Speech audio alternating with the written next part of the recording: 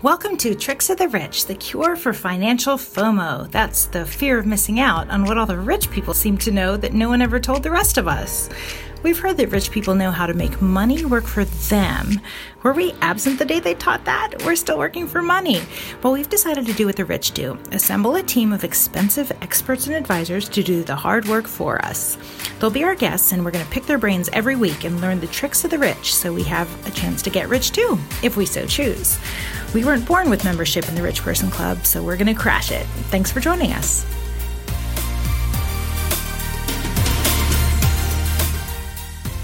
Welcome back, everybody, for another episode of Tricks of the Rich. I'm your host, Jen Matias, and I'm here with my co-host and sidekick and business partner, Denise Pham.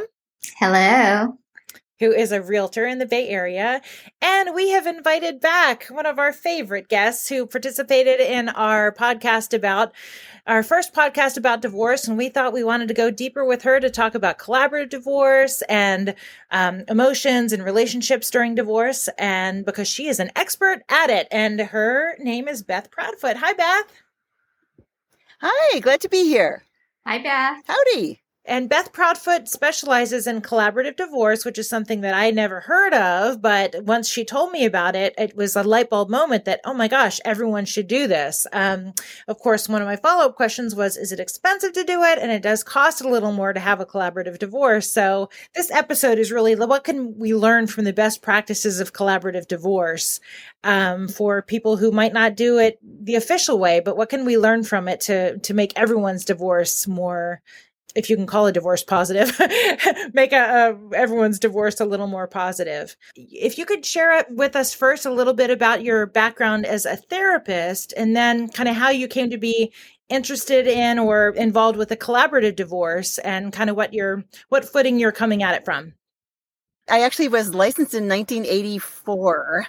So actually it's a pretty long story, but I'll try to make it shorter. So I was right out of college. I went to graduate school and became a therapist, and started working with little kids. And then I started to have kids of my own. I kind of wanted to pretend that nothing bad ever happens to kids when I was raising my own kids. And as a therapist for kids, of course, you're meeting kids who have had something bad happen to them like all the time. And that was just too hard for me. So I let go of the practice for a while. I continued as a parent educator because I loved going to a preschool and talking about, discipline and having everybody clap at the end. I think every stay-at-home mom should have some kind of a job where people clap at the end. It was awesome. Then when I turned 50, my husband of 30 years said, you know what, I haven't really loved you for a long time and I want a divorce. Even hearing you say the words that he said, hits like a punch in the stomach. I can't even imagine. Wow. It was a huge punch in the stomach for me. It was horrific. It was an earthquake. It was traumatic for me, actually. And because you didn't see it coming at all, right? There's no signs or... in retrospect, you can always look back and say, oh my God, there were signs from when we were 19, but at the moment, I don't know. This happens actually in, I would say, most divorces. There's been one person who's been thinking about it for a long time and another person who's blindsided. Wait, I knew it wasn't perfect, but I thought we were working it out. Anyway, it was hard for me. I actually wasn't angry. I was just really sad. I was super, super sad. And I had met this lawyer at a literary event a couple years before, and he had told me that he works in this thing called collaborative divorce. And I'm like, back when I was a counselor, I wish I'd known about that because I would have told my clients about it. It sounds like such a great, respectful process. And so I remembered that, and I called my friend who had invited me to this literary event, and she remembered that guy and put me in touch with him. And so I had a collaborative divorce. Anyway, so my divorce was difficult. Collaborative divorce does not promise that you're just going to suddenly get over your trauma or not have any conflict. It just teaches you a better way to resolve things. And actually, for me, it was transformational. When I started my divorce, I was really beaten down. I was really sad. When my ex was in the same room with me, I couldn't actually speak because my throat was so clogged. And the process itself, the way that collaborative divorce works, the whole team was about helping me to find my voice, helping me to understand that I did have power in this situation, helping me to understand what was really important to me and to understand what was important to my soon-to-be ex and figure out how to come up with a solution that would work for both of us. And I think like the typical archetype is like, you know, is adversarial, right? I mean, there's the one spouse's team, the other spouse's team, and it's one trying to get from the other. Whereas collaborative divorce, like what is the difference with collaborative divorce? Are there still two teams or there's one team for both people? Yeah. So, you know, there's some disadvantages to mediation. So, you know, the first way that people thought of getting people out of court, which is just so ugly, and people get into wars that last forever. The first thought was, let's do mediation. And actually, they do a lot of mediation within the court process now. And the trouble with mediation in some cases is that, well, somebody needs some extra support. Somebody needs an advocate sitting right next to them. In my case, I couldn't speak when we first started. Nothing came out of my throat. Yeah. Wow. I needed to have my attorney sitting right next to me as we were negotiating. I needed my coach too to sit next to me. Notice when I was so completely flooded that I was just thinking, I'm not going to cry. I'm not going to cry. I'm not going to cry. Instead of thinking about whatever it is we were talking about at the moment, and knew to take me out of the room and help me to calm down and help me to figure out what I wanted to say. So it's like having a team there to support you. Yeah. Yeah. And pretty much every divorce, somebody needs that. Do each spouse have their own collaborative coach, or is that an option for one spouse to have it and the other could just work straight with their attorney? It's not an option for just one to have a coach, but sometimes there's a neutral coach that's there for both people. This saves some money. And especially when people actually communicate well, there's not a big power imbalance. They're actually doing okay. You can do with just one coach. Sometimes, you know, one of the big jobs of the coach in collaborative divorce is they actually do the parenting plan. So the custody piece in traditional representation, we call it the parenting plan in collaborative. And we leave the lawyers out of it. The lawyers are out. It's just the coaches who understand children, who understand what children need, who help the parents decide together about what the best thing is for their kids. And that's another thing that's unique about collaborative practice. We get the lawyers out of it. Well, even the language around it, instead of a custody plan, that parenting plan, or it takes a totally different tone. And are the coaches by necessity, are they trained in like child development, or like what makes them the best advocates for, because I imagine the two spouses, they want what's best for the kids, but what's best for the kids is them. Like, I mean, there has to be the coach has to have some sense of diplomacy, and fairness, but also what objectively really is right for the kids. So do they always have a background in psychology or child development? Yeah, there are several hurdles that collaborative coaches have to go through. We have to be licensed as mental health professionals. We have to go through 40 hours of mediation training. We have to go through 3 days of collaborative training. And we have to be a part of a collaborative practice group that does ongoing trainings like all the time. I would say that most people who choose this job are actually, my colleagues are super smart. They think fast on their feet because you have to in a situation like this. They have a lot of background in just how people work and how emotions work. And some are more, I mean, not all of them have been child therapists for years, but all of them have worked with adults and couples for a really long time, actually. So I don't know any collaborative coaches that aren't deeply experienced therapists first. And then they choose to take this role for one reason or another. For me, the inspiration was I became an evangelist for the process after my own divorce.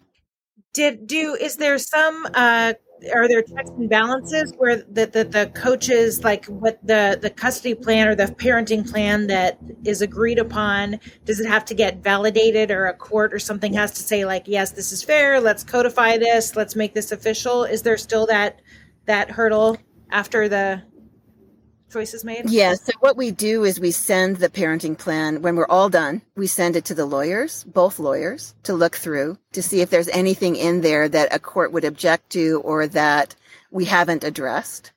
They sometimes they'll send it back to us to work on it and decide on. Lawyers like very specific language. They like you to predict bad things happening, and that's just not in our nature as therapists. We don't like to predict bad things happening. We want to predict good things happening. Anyway, so the lawyers do bless it, and then it becomes part of the marital separation agreement, which is filed with the court.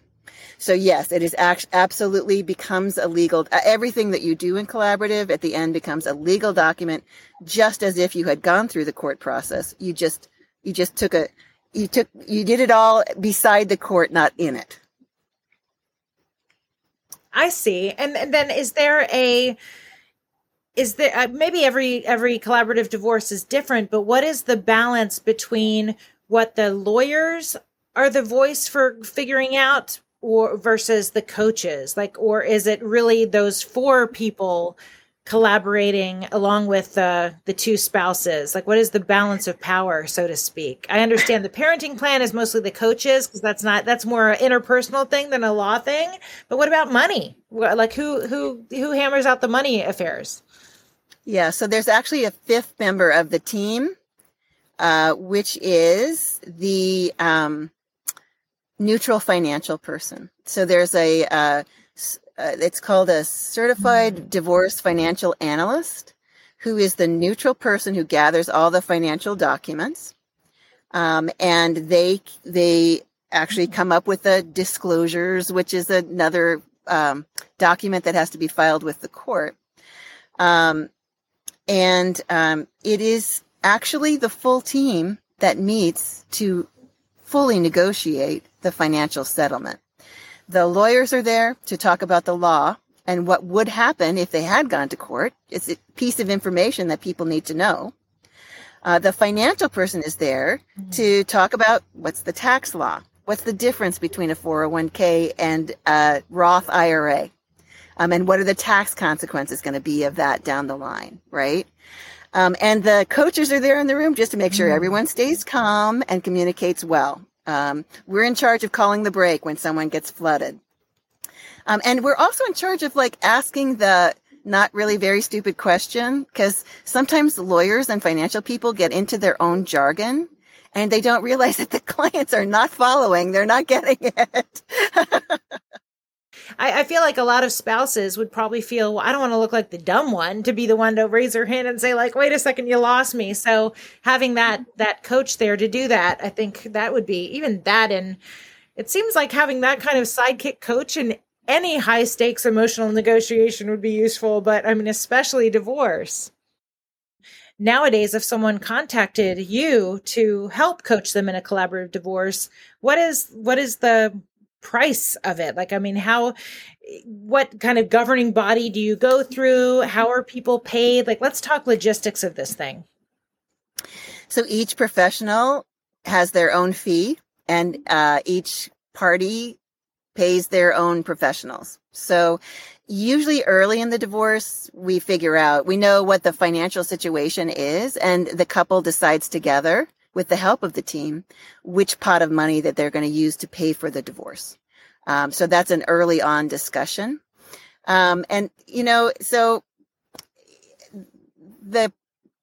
It's hard to say exactly. In fact, I just had someone email me, okay, let's get specific. Exactly what does a collaborative divorce cost? And I'm like, I can't tell you. Lawyers in general in Silicon Valley, where I work, charge around $400 an hour, right? Coaches charge around $300 an hour. So, and how often are you going to use your professionals? We'll see. I would say actually though, that I wouldn't really start a collaborative divorce unless we really knew that people did have $35,000 to spend on their divorce. And I know that seems like a lot, but that if you compare that to litigation, that's a drop in the bucket. So Beth, when you say 35,000, you're including your fees, the attorney fees, and this whole collaborative process? Yeah, and that's really minimum. Like, do you do like a retainer, how attorneys do a retainer, and you build them out as they use your time? So I actually am not comfortable with that. I just have been a counselor too long. And back in the 80s, when I took my ethics exams, it was all about we don't take retainers. That has changed actually, and it's not actually relevant to coaches. Many coaches do take a retainer. I have a secure system that keeps people's credit card numbers on file, and I just charge people by the hour as they use the hour. So. And I just want to say that many collaborative divorces cost more than that. They may cost 50, maybe even 100,000. What I tell people is like, look, when you enter into litigation, it's true you're only starting with that $10,000 retainer for each lawyer, but the costs go up from there. As you hire your forensic accountants and your child, custody evaluators, the costs just keep going up. With collaborative, the costs go down over time. And because we know that when you come to an agreement collaboratively, you're more likely to keep it because you really agreed to it. It wasn't some judge imposing it on you. You really think it's a really good agreement for you. You're going to keep it. You don't have to go back. And because the coaches have been teaching people how to communicate the entire time, then when they do have issues that come up in the future, they can negotiate themselves. They don't need anybody else to help them.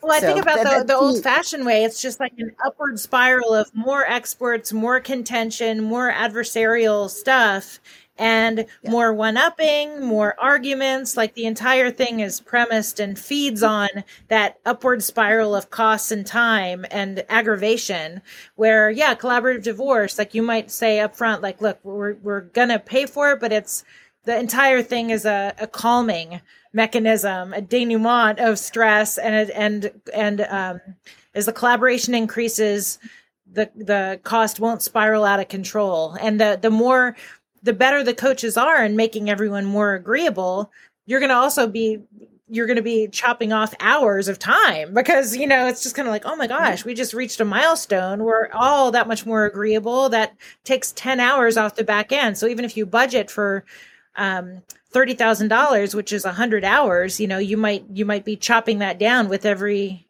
emotional, goal line that you cross in the relationships between the parties. So I love that idea. Yep. I think, do you start like talking to a coach and then the coach kind of, says like, well, here's the team that we need and kind of projects like, this is kind of how we see it playing out. And are you kind of that first point of contact to enter the whole system? Cause it seems like it would be kind of difficult to have to call 5 different people and make sure they know how to work as a team. Yeah. Yeah. I'm a tiny bit famous in this world. So I am sometimes the first point of contact. We have a celebrity on our podcast. Don't be impressed. It's a very small world. Anyway, usually people, though, come in through one of the lawyers. One person will contact one of their lawyers, and the lawyer will recommend a different lawyer for the other person, and then the lawyers would get together and figure out who would be the best coaches for this couple. So another role we didn't talk about is in collaborative divorce that's unique is the child specialist. And that's a person who comes in just to give the couple information. They meet with each child and talk with the children about what's happening for them, how they're dealing emotionally with their change in their family, and then comes back to the parents with that information. And that person is a neutral. And I've taken that role many times. I love that role. And because I love children and I know how to work with children, I've got a great big playroom full of toys that we can play with. And oftentimes people who are so worried about their kids will come to me first. And as a neutral, I can tell them the whole team.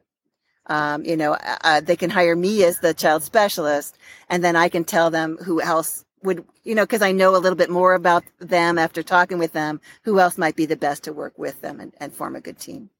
Sometimes people are so worried about money that the financial is the first person that they talk to, and that financial can also help them form the team. So Beth, I guess if there was, it was someone who's going to go into a divorce knowing that their spouse was going to be a challenge, would a collaborative team work, or would it be something that you would need more like a fighter? Yeah, a sharp attorney versus. Right. I would say everyone goes into divorce thinking that their spouse is going to be a problem. That's like universal. And universally, there's not very much trust as people are entering divorce. There are some situations that absolutely should be litigated. And those are situations that need a court order. So if there has been spousal abuse, if there's been just coercive control, bullying within the relationship, that's going to be a tough one for any kind of voluntary process to handle. So that one, you may need court orders just for safety reasons. And in that case, you got to go to a judge.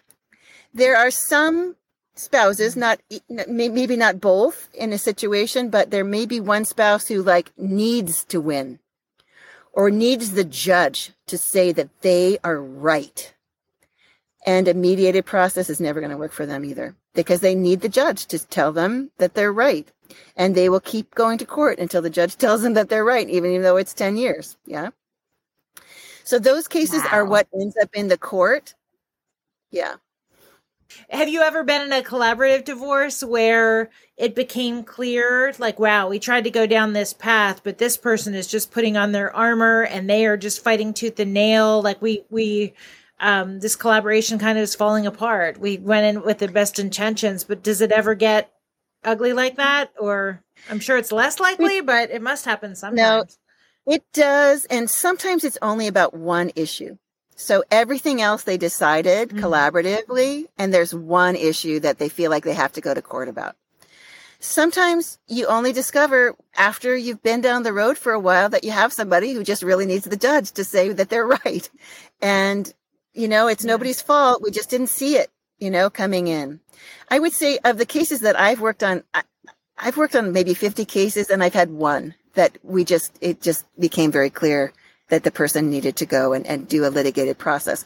One of the other unique things about collaborative is that none of the professionals will follow you if you decide to drop the process and go to litigation. So your lawyer doesn't stay your lawyer. You have to get a new lawyer.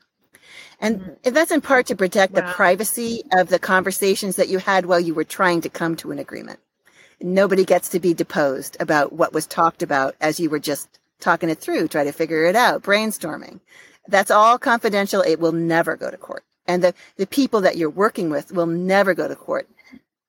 The people that you're working with have no motivation to stop this process. They want it to continue. They want it to get to the finish line. Oftentimes we get to the point where people actually have to make decisions. And that's really hard because we kind of go softly for a while. And then we get to the point where it's okay, we have to make decisions here. And and it happens in almost every case, there's a little added, oh my gosh, we've already spent a lot on this divorce. I guess we have to come to a decision. So in some ways, what they've spent on the divorce so far it's a motivator. Okay, we got to okay, fine. I'll let you have the garden hose because I don't want to spend any more money on this. And that's a good thing. Well, it seems like the stakes are obviously higher when there are kids involved, but I can see the benefit of collaborative divorce no matter what, but particularly with kids. And I definitely want to talk a lot about how to deal with kids in a divorce situation. But one of my big questions is it ever, in your experience, is it ever a good idea to stay married for the kids if you don't really like your spouse? Because I know a lot of people who are in that boat. And I always, and as much as I'd like to say, oh, there's not a good reason to stay together for the kids, when you hear about how disruptive divorce is and how it can financially destroy one, if not both of the couples, sometimes I'm well, and also mentally for the kids too. Yeah, like sometimes it does seem better just to suck it up and stay married. But what's your thought on that? How toxic is your relationship? Because Mm-hmm. if your relationship is super toxic, if you can't walk in the room without hurling some kind of nasty thing at your spouse or vice versa, you don't want to keep your kids exposed to that. People Yeah. do take divorce seriously. They don't divorce on a whim. It takes a long time for people to decide to divorce. Many people do stay together for the sake of the kids. But if you're exposing your kids to a really, really dysfunctional family, divorce in many cases is better. I'm just saying. And actually, we have many parents who are concerned about telling their kids. They don't want to tell their kids. And then they tell their kids and their kids go, well, it's about time. But how do you recommend, if you talk to someone before they've talked to their kids about divorce, how do you recommend the parents break it to the kids? And is it kind of based on the kid's age, or like, how do you approach that? So in collaborative, we would actually have a meeting with both coaches and the parents to talk about this. And we would develop a script and figure out the time and the place and what exactly the parents are going to say. And it does depend a lot on the timing, and the script depend a lot on how old the kids are. Of course, with a 3.5-year-old, you're not going to use a lot of words. You're going to use some words. You're going to use that divorce word, right? And you're going to tell them what that means. And you're going to have a calendar, just like they have at preschool, with the happy faces on it. And one happy face is mommy and one is daddy. And these are the houses that you're going to be, staying overnight at. But that's a very different conversation that you're going to have with your 8-year-old or with your 17-year-old or with your adult child. People remember the day that their parents told them they were divorcing, no matter what their age, even if they're 45. It is a powerfully difficult conversation with kids, and it's worth it to spend some time planning it, plotting it through, figuring out exactly what you're saying, and when you're going to say it and how you're going to say it. Do you find that I can imagine there are certain universal standards for how to handle the child's emotions, but I also imagine that there's a big input, or it matters a lot what the value systems are of the parents, and whether or not it's really important to like identify what is love, what is marriage. Like, some people would just be like, we don't love each other anymore. And some people like, I would never want to tell my kid we don't love each other anymore, because you should always love everyone forever. Like, it seems like that could get really sticky really fast, because there's so many value systems and, deeper meanings. It's not just we're going our separate ways. With kids especially, it's really delicate. Yeah, and it's not just one conversation either. It's a series of conversations over time. I just had my young new daughter-in-law ask me, tell me about your divorce. It's like, never ends. That's not good. Red flag. Red flag. Did you tell your son? So one thing I encourage parents to think about is that actually what children are learning about is not about their parents' divorce. It's about their own marriage. So when you're thinking about what you talk with your kids about your divorce, you're talking about them about what they can expect for their own marriage. And, I think when you were talking to your 8-year-old girl, and she's got this idea that she's going to be a princess and she's going to find the right guy and live happily ever after. And this divorce story is really messing with that little narrative that 8-year-old's got going, right? So really thinking happily ever after doesn't exist. But is that what you want to tell your 8-year-old daughter? Yeah, forget it. You'll never find anybody that you can be happily ever after with. No, I don't. That's not what you want to tell your 8-year-old. But that's why it requires some thought. And you're right, Jen. It is about values. And different parents have different values. And some of these deep discussions, the kids will actually go to each parent to find out their take on it. And it's okay. It's like we have different teachers that have different points of view. We have different parents. They have different points of view. It's all fine. We're all learning, right? We're learning from each of our parents all the time. But I think it is something to think deeply about. What's the story that I want my child to know about their future relationships that weaves into why their parents are getting divorced? And I can't give you a glib answer to this because everybody has to figure that out for themselves. Well, just that is a pearl right there. Just like, you're telling your kids something about what marriage means and what their future might look like. And this could be a moment of soothing and calm and hope, or absolute negative, pessimistic failure. So it's very important. And I think collaborative divorce, having the structure of the coaches and the child expert to help the spouses or soon to be ex-spouses not speak from emotion and anger, but to really think about the long-term implications of what they're doing, because it can rock a kid's world forever. And their generation after generation, really, it's just so delicate. It really is. And, I think because we have this people don't decide together they want a divorce. It's one person who's made that decision and the other person's kind of surprised. And in most cases, actually, sometimes that person who's been thinking about it for a long time gets blamed, right? Sometimes they've had an affair. Sometimes they're the one saying, I want a divorce. It's not the other person. But you have to remember, kids get to keep both parents. We don't want to blame one parent for this very different transition that's happening in kids' lives. We want to say, you know what?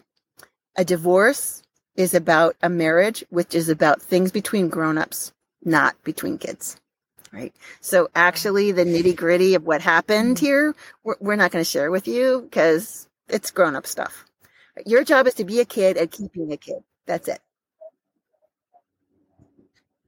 Well, how about if the kid is all of like a teenager, and what if, for instance, your religion is very against divorce, but your spouse wants to divorce you? At some point, you have to say, like, no, divorce really is wrong. Your daddy wanted it and I didn't. Like, that's a horrible thing to have to tell a kid. But in a way, like, as a mother, if that were important to me that my kid know, I would have fought for it no matter what. It's some, like, maybe when the kid is a teenager or something, then you can go to that next level, correct? Because you can't always just say, mommy and daddy decided to do this if the value system is different. So what you just said really throws daddy under the bus, doesn't it? It calls him a sinner. Like he's going to hell. Yeah. Right. And that's not okay. And so you are totally right that the leaning in people like me in my marriage really want to just say to the kids the truth, which is it was your dad who wants this divorce, right? But it's not the best thing for the kids. And sometimes you just have to suck it up. There are many other times in your life that you have to suck it up for your kids. And this is one of those times.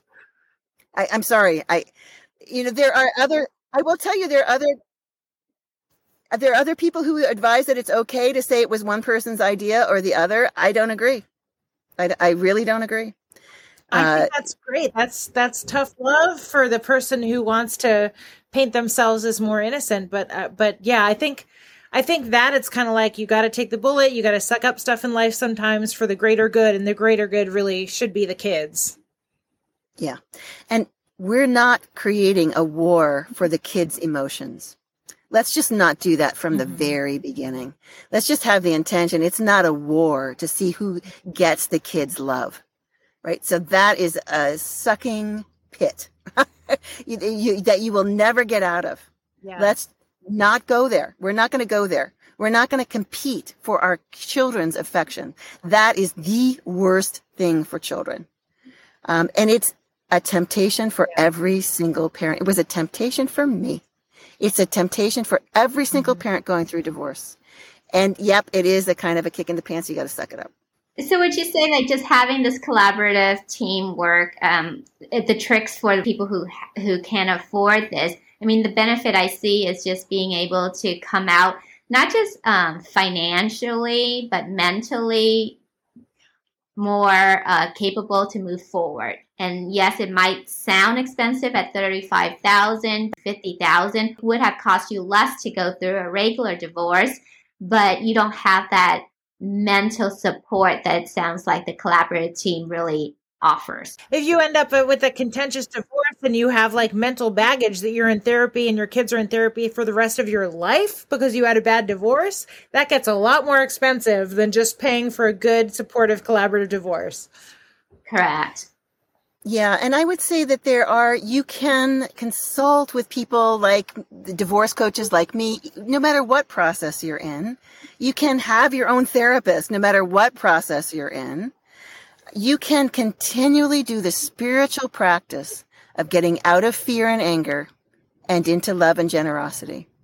And just take every day, today, I'm not going to get down into my own fear about my future.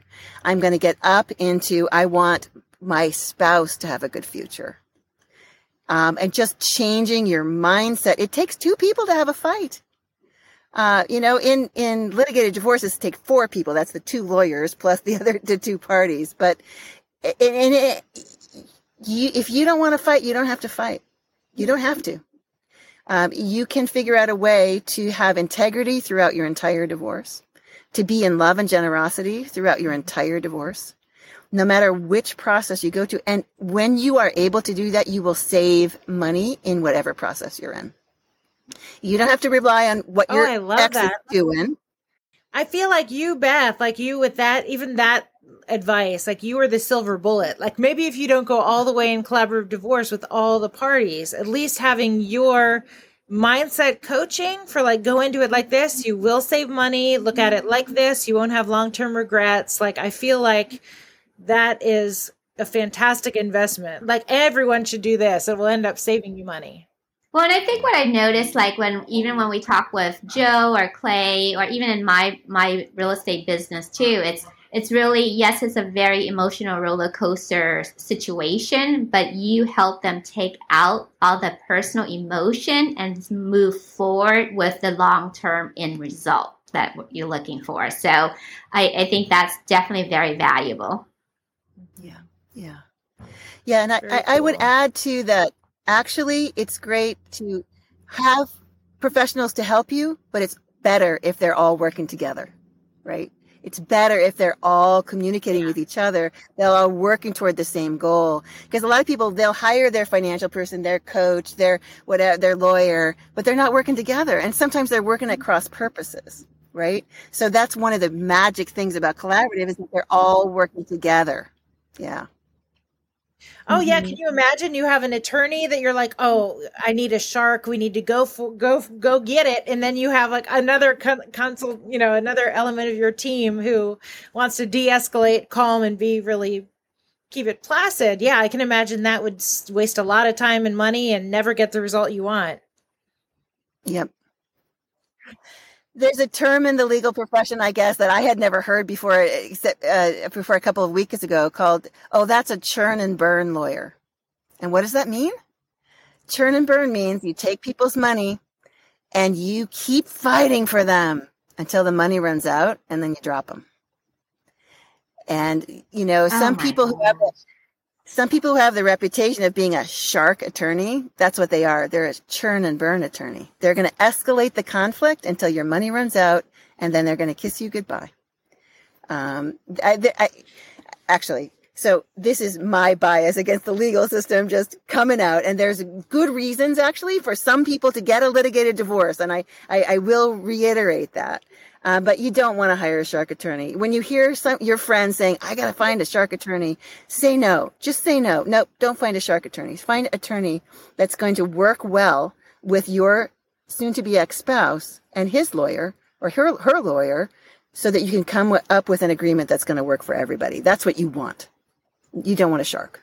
When you think you want a shark, if you act with that negative energy or that negative momentum, you are signing up for an ugly, ugly ride. And you can't, and it's only going to get worse and worse. That's the whole point of that attorney. So it goes to the point you said, you really cross a bridge and it's better for you when you're not even concerned about winning, but you are really looking out for, you want your spouse to be happy on the other end. Like if you don't set your mind to that in the beginning, every other force is pulling you the other way. So I think that it sounds very kind of touchy-feely, but that really is the guiding light and the guiding principle of how to manage yourself in divorce. Whether you have money, kids, bad, good relationship, whatever it is, like you really have to come at it from that approach or it's going to deteriorate fast.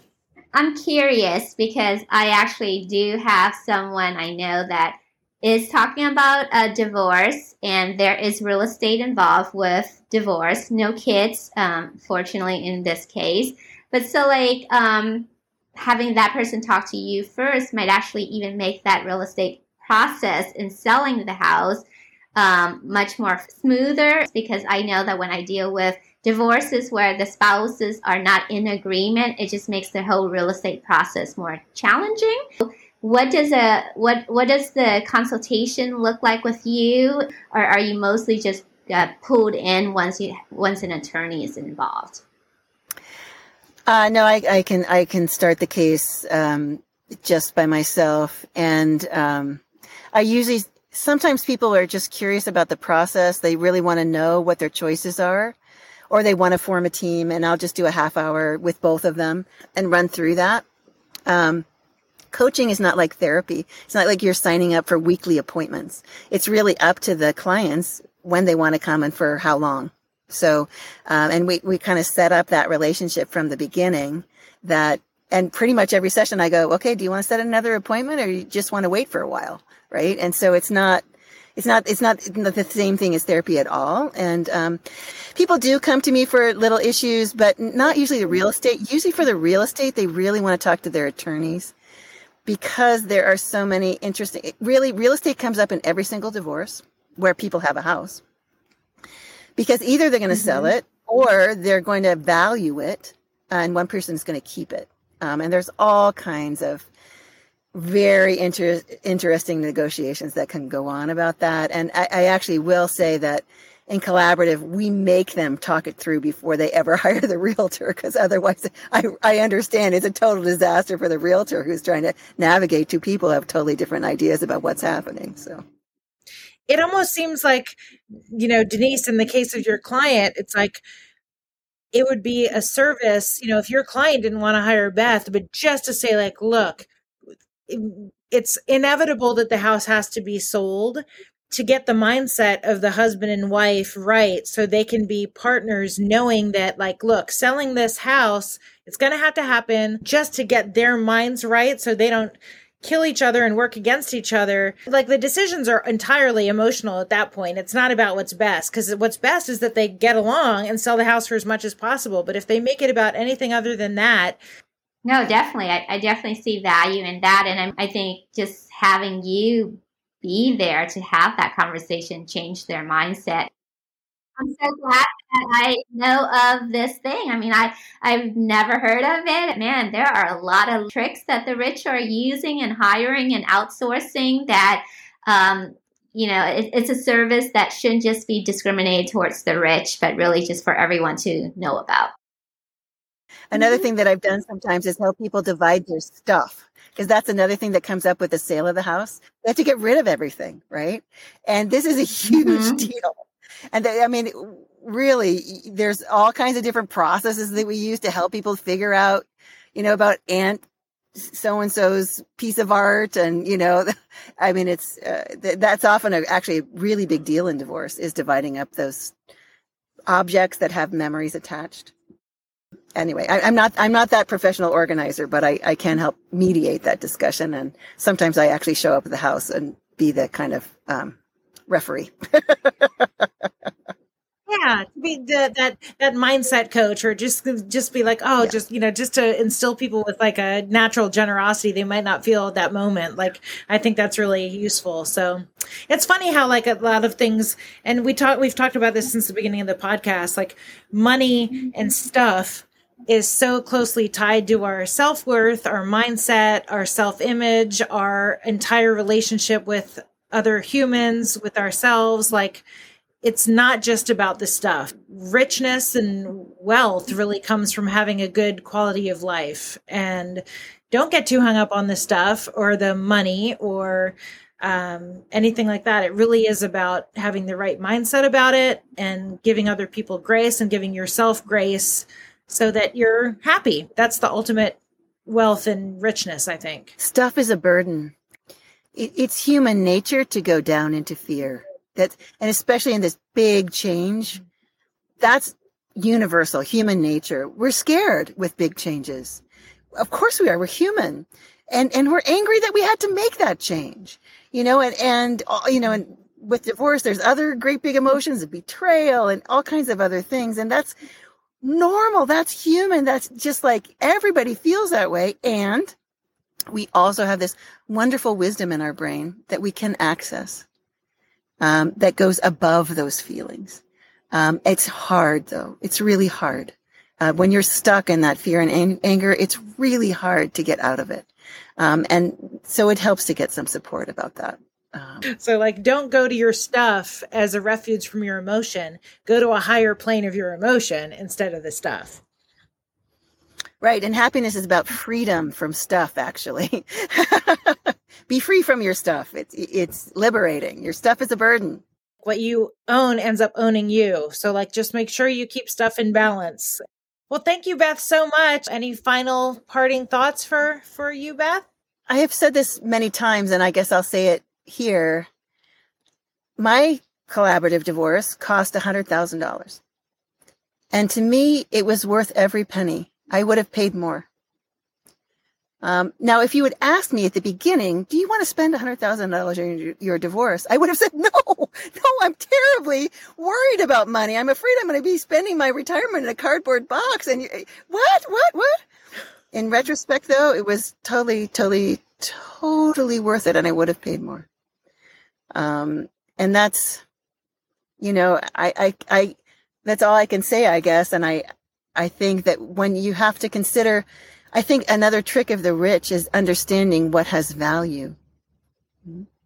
So you could spend a lot of money on a litigated process that had no value. Or you could spend a lot of money on a collaborative process that changed your life and made you a better parent, and helped you have a better future for both you and your children going forward. And that's a decision that you can only make when you're in your wise brain. Yeah. I love that. I hope anyone listening to this who is going to be approaching a divorce, or if it happens down the line, remember what Beth said. Well, I want to actually plug in a silver lining, because I do know a little bit about Beth's background, and you're happily remarried again, or getting married again, or getting married. Yes, we were supposed to get married last year, but there was COVID. I think that's really important, right? To even bring up, because I know that the divorce was. Yeah, the divorce was hard, and it took me a long time to get over it. I had therapy for years. I'm a believer. As a therapist, I believe in therapy.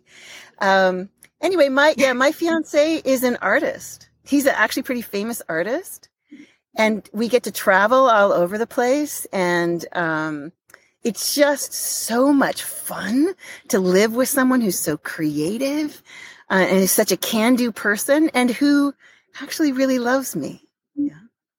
So I actually, at the time, my divorce was really traumatic for me. But in retrospect, in hindsight, looking back, I was deeply unhappy in that marriage. And I am super amazingly happy in this relationship. And it was all for the best. It all worked out. And my kids are happy too. My kids are doing great. That's a beautiful note to end on. Thank you, Denise, for bringing that up, and Beth for sharing that. That's beautiful. I love to end on a positive note. Very encouraging. Good. Beth, Denise, thank you so much. Hi, it's Jen, and I want to tell you about Denise Pham, my realtor, who is so great and so wise, I made her my business partner and my co-host on this podcast.